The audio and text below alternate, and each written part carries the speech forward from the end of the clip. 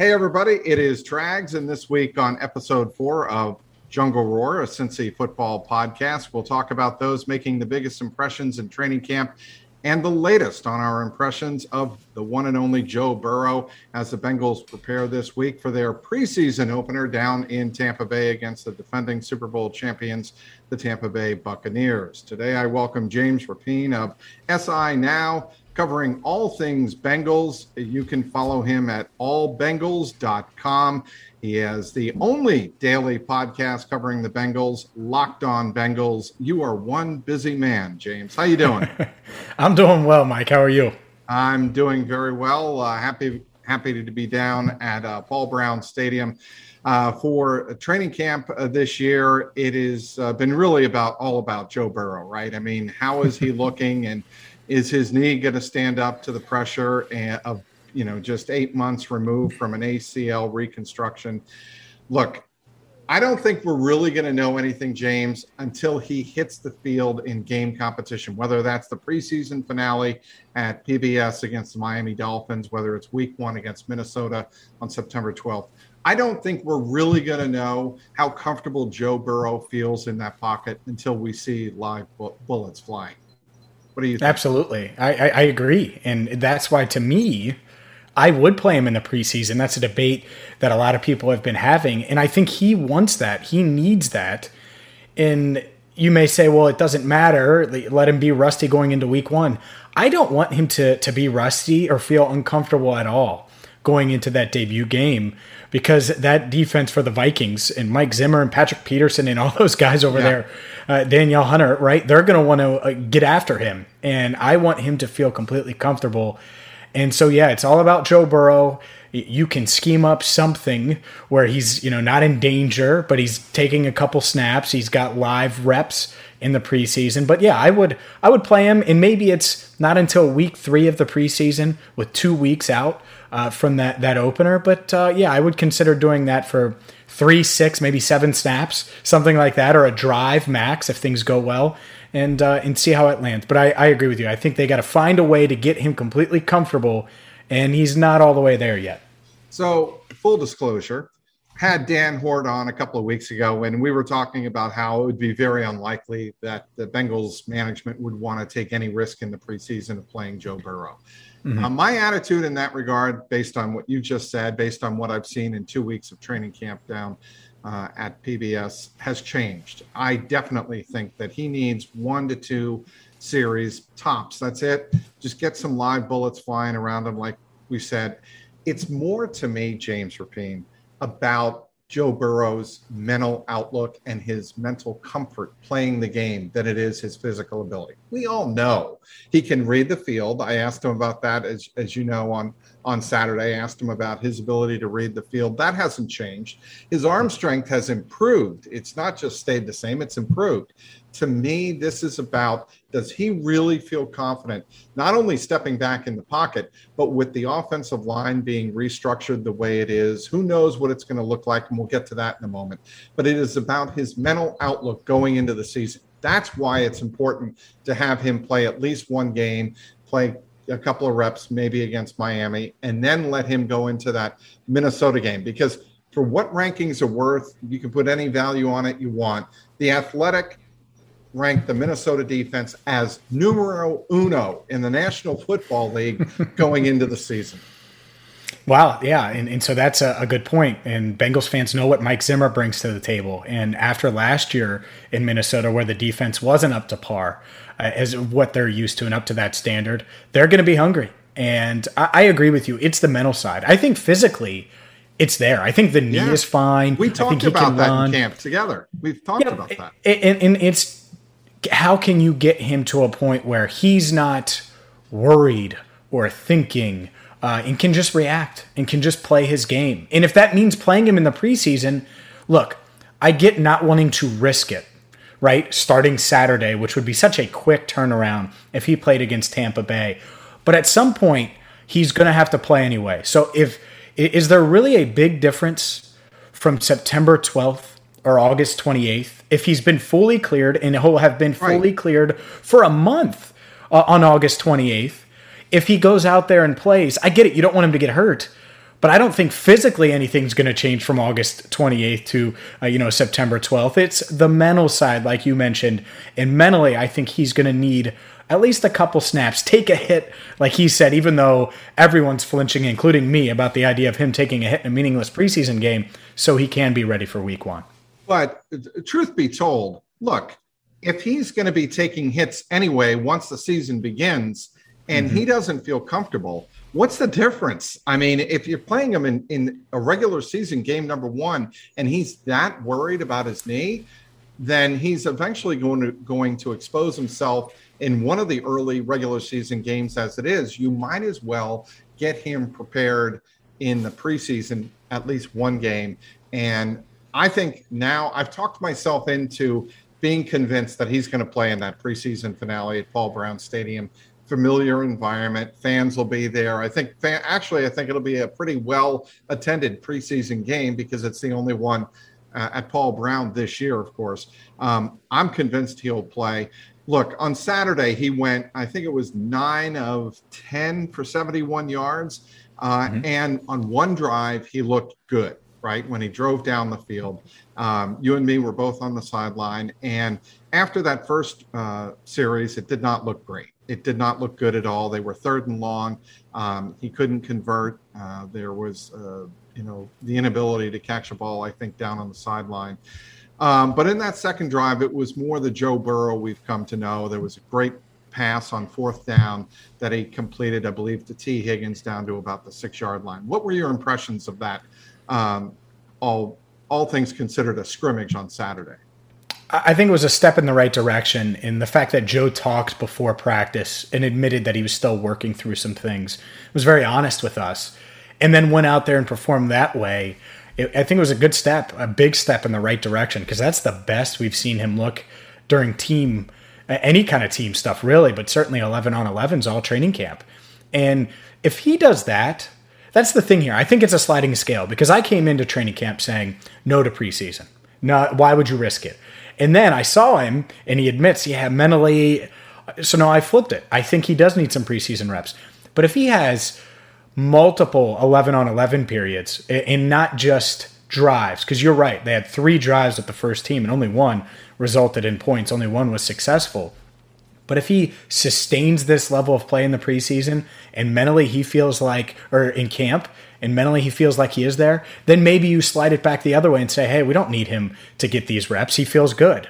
But we haven't seen it consistently. And that's one why I think Saturday was so important. It helps build some confidence. And they didn't really do much team stuff on Sunday, more of a special teams day. So we'll see if he can build on that into Tuesday's practice and maybe into Wednesday, because that's the key to me. Can he look like the Joe we know? Because I think he's better mentally in reading the field and all that stuff than he was last year, just based on experience. You mentioned the arm strength. So to me, he should be doing better against an improved defense so far, but he should be playing better. And can he string together these days, instead of struggling for 4 days straight and then having a good day, can it be the other way? 4 days of good, and then maybe they struggle a little bit. That's what we need to see. So can he be consistent with it? But I thought Saturday was a step in the right direction. So with all the talk, James Rapien, talking with James Rapien of SI Now and allbengals.com. James, there's been a lot written, I should say, about Joe Burrow and how he looks, how he feels. That's not the question in my mind. I think Joe Burrow is going to be fine. I think he's going to be great given the time to throw. Given the time to throw is the big if there. And You know where I'm going with this. My concern going into the season is the consistency and the makeup of the guys up front, in front of him, protecting him. And will it be good enough? Will it be substantially improved upon over last year for him to stay in that pocket, make the throws he's got to make? You know, a couple of the overthrows this camp so far to me, and I asked Brian Callahan about this, and he said maybe that's reading a bit too much into it. But when you release the ball and make overthrows and you release it too early, that's to me a sign of he's got to get rid of the ball before the pressure comes. A more comfortable quarterback, comfortable with his offensive line, holds on to the ball, sometimes till the very last second, and then releases the ball when he wants to. And I'm just not convinced right now that Burrow has the confidence up front that he needs to have. I don't know how you could. I don't know of anyone that's really confident in this offensive line. And why would you be? And that's the part that really bothers me, because I liked a lot of the moves the Bengals made this offseason. And I understood taking Jamar Chase. I did too. Just amazing weapon. But you didn't do enough in free agency to shore up one of the worst offensive lines that we've seen in the NFL over the past 5 years. 5 losing seasons, by the way, for the Bengals. And so that's where I come back to. They knew they were taking Chase. They knew they had Chase ahead of Sewell during this free agency period in March. They did. Now, could things have changed? Absolutely. But I think the plan for weeks before the draft was to take Chase with the 5th pick. So why not bolster the line with, more proven veterans? And they haven't done that. And, the first depth chart came out on Monday, and you got Michael Jordan at right guard. Well, Bengals fans can't stomach that. And just look at maybe Michael Jordan is much better, right? He's only 23. He was thrust into a bad spot, playing well before he should have. At the same time, everyone's seen the bull rush that happened in Washington at FedEx Field, and it was Michael Jordan who got pushed back into Joe Burrow, and that's why Burrow is recovering right now. So the optics alone of that, it's shocking to me. And again, we haven't seen Jordan play outside of a few full batted practices. He might be better, but good Lord, that doesn't scream, hey, we're protecting number 9, does it? No, it doesn't. And that's just it, James, is the optics of all of this. It does matter. I mean, if you're a Bengal fan and you're watching this and you're watching your franchise quarterback trying to come back from an ACL, the optics do matter. And you want to believe that this quarterback and this team is headed in the right direction in year 3 under Zach Taylor. Have they changed their approach, right? I mean, how many times have we heard that over the last couple of years? The Bengals have to change what they're doing, how they're doing it. And it's one position on the field. I get that. But the thing that I'm really concerned about in watching the offensive line is I don't see them winning one-on-one battles, and I don't see a nastiness. I think you were there Sunday when I asked Zach about, is there a nastiness? Do you want to see this offensive line get really nasty and beat up on the other side of the line of scrimmage? And he kind of, and you were there, and he gave the answer. He kind of smiled and said, we're taking it one day at a time. We're going to watch each guy, measure each guy individually. And to me, that's not kind of what I want to hear. I want to hear that this offensive line is going to take control and make sure nothing happens to number 9. And they just didn't do enough to get there. It's unreasonable to expect Jackson Carman to bring the nastiness. It's unreasonable to expect Penei Sewell to bring the nastiness, right? And I agree with you that mentality of having that. Jonah Williams, I think he's going to be a pretty good pro, and we've only seen him for 10 games. But is he nasty? Not really. Riley Reif, is he? No, they're going to do exactly what's asked of them, and I think they're going to play at a relatively high level, but they don't bring that. Quentin Spain, maybe a little bit, but he's not going to lead that room, so to speak. Trey Hopkins is a leader. I wouldn't call him a nasty center. And Michael Jordan, I think people are look at him and they think, that's nasty, that's gross. The fact that he's listed as the starter at right guard. And so I think they have the potential to have a decent line if there are no injuries, if there are, smooth sailing. And that's the problem. And to your point, Trags, if they were going to bring in the nasty, I think they should have done that in free agency. And you could find those guys. Matt Filer was a guy. He ended up going to the Chargers, 3 years, $21 million. I thought that was a no-brainer for the Bengals, and it did not happen. And there are still some guys out there I think that they could add that could help them at least a bit. But so far, no dice. It doesn't seem like they're interested. See, and I'm going to bring up, the Patriots like I want to do. And having watched that offensive line under Dante Scarnecchia, and obviously this year the Bengals brought back Frank Pollock. He was here in 2018. Everybody knows about the kind of year that Joe Mixon had under Pollock. But watching Dante Scarnecchia teach and practice toughness at the line of scrimmage, 2 guys come to mind. Logan Mankins and David Andrews. They are, and people say, David Andrews, a bulldog? Yes. Well, literally a bulldog, but the University of Georgia. But they were two guys in the trenches you didn't F with. You just didn't mess with them. And, I think that's what the Bengals need to move toward, is they need to move toward, and I want to ask Dave Lapham down the road about this. We see him every day at camp. You're talking about guys that he played along with, like Max Montoya, obviously Anthony on the left side, but you had guys in the trenches that won the hand-to-hand combat on almost every single snap. And in watching these guys, and I tweeted out some video of those interior line battles on Sunday afternoon in drills, and it was not a great look for Billy Price. It wasn't necessarily a particularly good look for Deontay Smith. Deontay, understand he's a rookie and whatnot, but it just looked like to me that the defensive line constantly won those battles. And that just can't happen. It's been the case for 5 years. It's a broken record. It's, and there were so many times, I remember this, like thinking, man, Carl Lawson is going to be this amazing edge rusher, or Geno Atkins he's going to have an Aaron Donald type season, even though he's an all-pro already. He's going to take another step, because that's how bad they made these guys look. Right. And at some point, it can't be that. At some point, you're going to need to see, and it's not like the offensive line loses every battle, but to your point, there aren't many highlights where it's like, oh man, did you see that play? Or did you see that?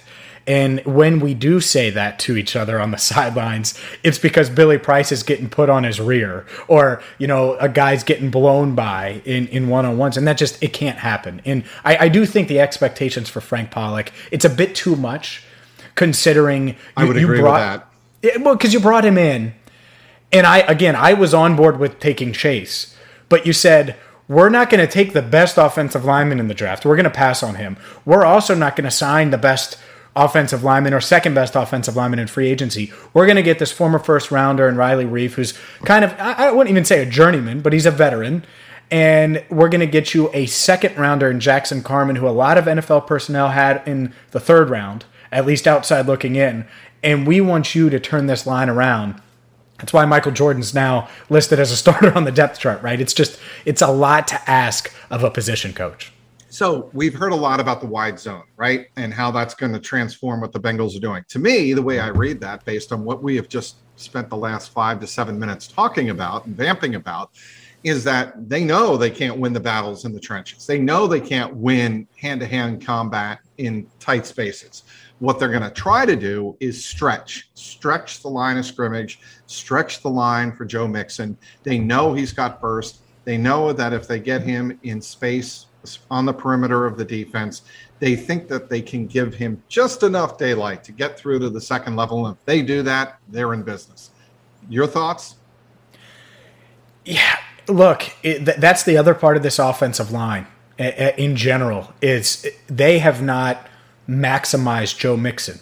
And a lot of it has to do with the trench play. And Mixon, if you sat him down and gave him truth serum, he'd say, I have not been utilized to my right. Or maximized, to what I could bring. He thinks he's better than Alvin Kamara and Dalvin Cook and all these guys in the same draft class as him, Christian McCaffrey, guys that have put up bigger numbers on better teams. He's frustrated because he's like, oh, look, I can show that. And when he tells us in his first press conference since injuring his foot in Indianapolis, when he says, I'm going to show you guys what I can do this year because I think I've got big things ahead of me, that's him begging to get the ball 25 to 30 touches a game.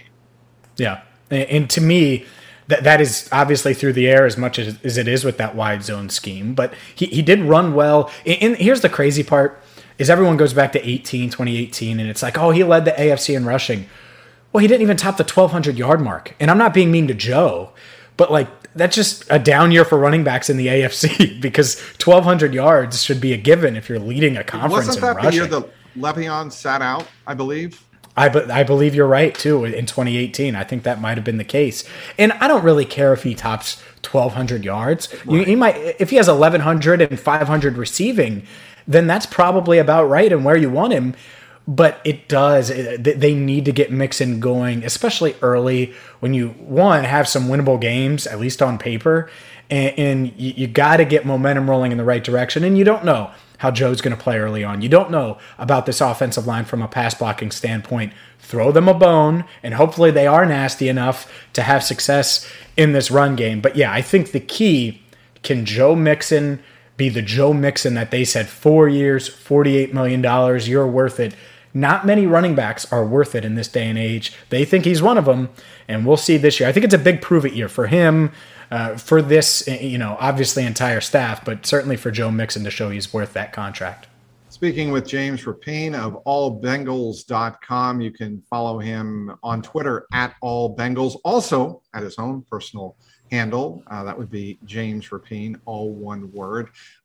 You want to tell anybody about something else you're working on, James? Oh, I mean, it's pretty much it. You covered most of it. Also on YouTube, Cincinnati Bengals Talk. It was something we launched earlier this offseason, and we've had a good reception so far from Bengals fans. So that's the other way you can catch me. All right, let's go back to the defense. We haven't talked a lot about the defense, and I think if the Bengals are going to be significantly improved in the win-loss total, in the win column, it's going to have to come from the defense. And I think they're capable of doing exactly that. I think the defense is going to shock people. I think people are going to be stunned about how much better and how much improved this defense is, starting with the line up front. Yes, a lot of it is going to be dependent on whether or not they get Larry Ogunjobi back on the field healthy. All thoughts are, and I know you wrote about this on allbengals.com, that he should not be out of the lineup too long. But they have DJ Reader, they have Trey Hendrickson, who missed the 2 weekend practices, but again, that's not a long-term deal. And they have a rookie out of Texas, Joseph Asai, and somebody who I was really impressed with on Sunday, Tyler Shelvin. I think this defense, not just the secondary, but up front, is going to be much improved. They need to be. I mean, they were awful at getting to opposing quarterbacks last year, and there were multiple games where they just couldn't stop the run, game on the line. I think back to week 2 against the Browns, and Joe Burrow put on his Superman cape and is just going toe-to-toe, 4 days after his NFL debut with this really good Browns team, and the defense couldn't stop Kareem Hunt and Nick Chubb. And 9 straight plays, I believe, they ran the ball and scored the game-clinching touchdown. That can't happen anymore. And it was encouraging to see them. One, they did try to get Carl Lawson and keep him. And they were trying to really pull a rabbit out of the hat and get Hendrickson too. It didn't work out that way. But they really like Trey Hendrickson. They like what he can add in the rushing, in-run defense as well as to the pass rush. Sam Hubbard, obviously, they extended him. But the difference is the depth. And you kind of mentioned it there. I think you bring in guys like Joseph Osai and Tyler Shelvin. Obviously, Larry Ogunjobi's going to start when healthy alongside DJ Reader. And you still got a Mike Daniels, right? You have depth. You do. Cam Sample. You have guys that if you need to rely on them in these different roles, Josh Tupou, you can do that. And last year, look, Lou Anarumo, I don't think he did a magnificent job by any stretch. But they were starting all these defensive linemen that weren't even with them during camp, for most of camp. And it was just a really tough situation. And so hopefully they can get after people and kind of slow down the run, because you're going to have to in this division. I mean, Baltimore runs it like crazy, and they're really hard to contain. The Browns may have the best roster outside of Tampa Bay or the Chiefs in football. And we know what the Steelers have done to the Bengals over the years. So it starts in the trenches for sure. And that's the thing. Is it feels like there's depth on the defensive line now, even though there's some unproven guys. I don't feel that on the offensive line. And that's going back to our old conversation, right? And so they did do a good job of addressing the defensive line for sure. Well, and the other thing that should give Bengals fans, and that's who's listening to this podcast, JungleRoar, the thing that it would really make me encouraged about the direction, at least of the defense, is you have Sam Hubbard signed up. You see the free agent acquisitions that have been made, and you have probably the best free safety in football, who I think is going to get signed, if not before. I think he'll be signed before opening day. I'm going to go out on a limb. I'm going to say that Katie Blackburn will get that deal done with Jesse Bates before the game against Minnesota, and you'll have two centerpieces of that defense in place long term. And I think that gives Bengals fans hope that this defense is going to be competitive in the division and do the kind of things they need to do defensively to win games. Yeah, I think, I agree with you. I think Bates is it's been crazy to see him develop and where he was when he was drafted, and talking to him the day after out of Wake Forest, because I don't think a lot of people knew who Jesse Bates was. No. And there were some Wake other Forest? Safeties. And there were some other safeties. Reed, I know in that draft class that was getting a lot of run, and we were writing about different safeties because we knew the Bengals wanted one. And they take this kid in Jesse Bates, and he's just exceeded all expectations, and really is I think left a couple plays on the field last year, which he'll tell you. I think he could have a huge season. And when you look at this secondary as a whole in camp, I've been really impressed with how quick they've gelled. You have three corners who haven't played it down for you. Trey Waynes missed all of last year, Chidobe Awuzie, Mike Hilton. And you combine that with a guy like Jesse Bates who can cover so much ground. Man, I think you have a really good shot here of, like you said, kind of surprising some people and being better, especially if that pass rush is improved, because the secondary certainly fits better. I don't know if they're more talented. I think William Jackson III is extremely talented. I don't know if it fit as well as most people would have liked, and I think that it's a better fit right now, at least early on. That's how it looks. So I would say with Mike Zimmer and certainly with Paul Gunther, right, you saw a lot of blitzing, and you saw a lot of slot blitzing. You saw zone blitzes, obviously made famous by Dick LeBeau. I think you're going to see a defense that may not be all in on blitzing that much, but I think you're going to see a move back toward that direction at least a little bit. And I think that's going to make Bengal fans a lot happier about Lou Anarumo being more aggressive and trying to dictate the terms on defense. I think you have to, because at the end of the day, they have to find a way to generate a lot more pressure. Not a little bit with their 17 sacks last year, a lot more. It needs to be drastically improved. And that's why you got Mike Hilton. You didn't bring in Mike Hilton. Absolutely. Yeah, you didn't bring him in because he's the best slot cover corner. It's because he's the best blitzer at the cornerback position, arguably in the NFL, and he's going to make plays. And that's why you get Von Bell. Again, he's not a great cover player, but he can make plays for you. And Akeem Davis-Gaither, maybe you see him off the edge a little bit. And Joseph Osai, obviously, is someone that I think they're going to use a decent amount in pass rush situations. So absolutely, they're going to have to blitz more. He's going to have to be more aggressive. And if I'm this coaching staff, just in general, you're on the hot seat. So go for it. What do you have to lose? Right. Exactly. And the other thing is, when you blitz, and if you do it intelligently, and you have coverage, and I asked this, I think it was of Anarumo early on in camp. When you blitz, you have to know you trust the guys behind you when you blitz. Mm-hmm. I actually asked Hilton this. It was Hilton, not Lou Anarumo. And he's like, we have the confidence that we're going to be able to communicate when we go on a blitz that we'll have coverage behind, that we're not leaving a gaping hole. And my long-winded point is here that when you blitz a lot, you're trying to generate points defensively. And again, if you generate points defensively, you take the pressure off the Bengals offense, and you allow, I think, the offense to hold the ball more, run the ball more, take more time off the clock. I know Zach Taylor wants to throw the ball all over the yard. I get that.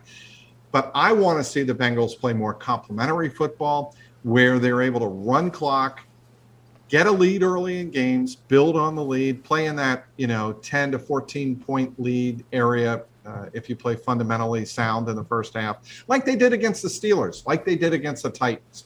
That should be the blueprint for the Bengals in 2021. I like it. I don't think anyone's going to argue that either, because part of why Burrow took so many hits last year was because you asked that bad offensive line to block and to drop back and drop back and drop back and drop back. And so you're right, staying on schedule, not getting behind early, and being able to execute that. And that's the thing with his defense, and something that Lou Anarumo's talked about time and time and time again. I think it's why a guy like William Jackson III was not in the doghouse, but certainly not a guy that they were going out of their way to pay $13-14 million a year for. Consistency. He preaches, I just want to know what the hell I'm getting from you each day. And that's why Darius Phillips, for all of his great plays, that's why he's not listed as a starter right now, because he has some boneheaded plays and he's inconsistent. And if this secondary can be consistent, this pass rush and defense as a whole can be consistent, then you're right. You can play that complementary football. And that doesn't mean you're not going to get into shootouts. Of course you are. There's going to be times in today's NFL that happens, but it shouldn't happen every week, right? And I think going into this year, there's so much pressure on the offense to get to that 30-point mark or 28-point mark. And if you could just say, hey, Joe, get us to 24 points. Right. That's a good number. Get us to 24 points, and we're going to be in the game. You don't have to top 30 every week. It just takes pressure off of Zach, who's going to feel a lot of pressure, and the rest of this offense. I would agree. And I'd be curious to see how Joe Burrow would take that news. If you sat him down and gave, like you said with Mixon, give Joe Burrow truth serum and say, Joe, do you want to play a ball control type of offense, or do you want to throw it all over the yard? I think part of him wants to throw it all over the yard. I've got this Ferrari. I want to take it out on the racetrack, but you don't have to, go on the racetrack every single Sunday. Maybe some days you just spend the day in the shop and just come away with a workmanlike victory. That, if I'm Zach Taylor, and Brian Callahan to a lesser degree, but if I'm Zach Taylor, that's what I'm telling Joe Burrow. And that's what a lot of these quarterbacks did earlier in their career. You obviously, if we go way back, the Patriots and Brady, that's exactly what they were, right? It was defense and run game. Point. That's a great point, James. Russell Wilson in Seattle, right? I mean, so I'm not talking about, Andy Daltons of the world. I'm talking about legitimate Hall of Fame quarterbacks that early in their career, they weren't asked to do everything. And I think if you gave Burrow truth serum, he's like, look, I want to win. I think that's what it will come down to. Now, he might want to throw it 40 times a game, but if it's 30 times or 32 times. Or 65. Which, again, ridiculous, right? I think he's going to take whatever ends in a W and be happy with that. And I think that should be the blueprint for this team. Now, can it work that way? Will it work that way? I don't know, because if you get down in games, you're going to have a coach who at right now is 625-1, and if that second number gets bigger and bigger and bigger, he's going to be coaching for his job, and that seat's going to get hotter and hotter, and he's going to drop back or do whatever he can to keep it. Well, we've touched on a lot of things here, James, and I really appreciate your time. I know you are one busy man covering the Cincinnati Bengals for allbengals.com, sinow.com. You have Locked On Bengals, the only daily podcast covering your stripes.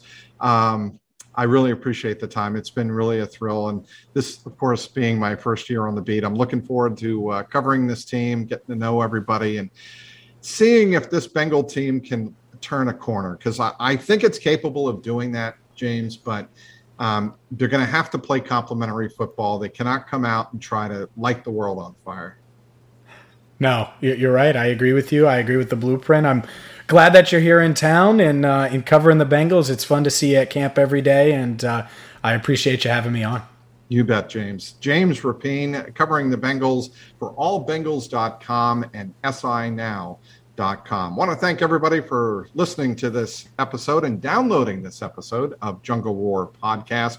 You can download it on Apple Podcasts, Stitcher, and wherever you get your favorite podcasts. Want to thank again James Rapien of SI Now covering the Bengals for joining me. For James Rapien, I'm Mike Petralia, and this has been the JungleRoar podcast.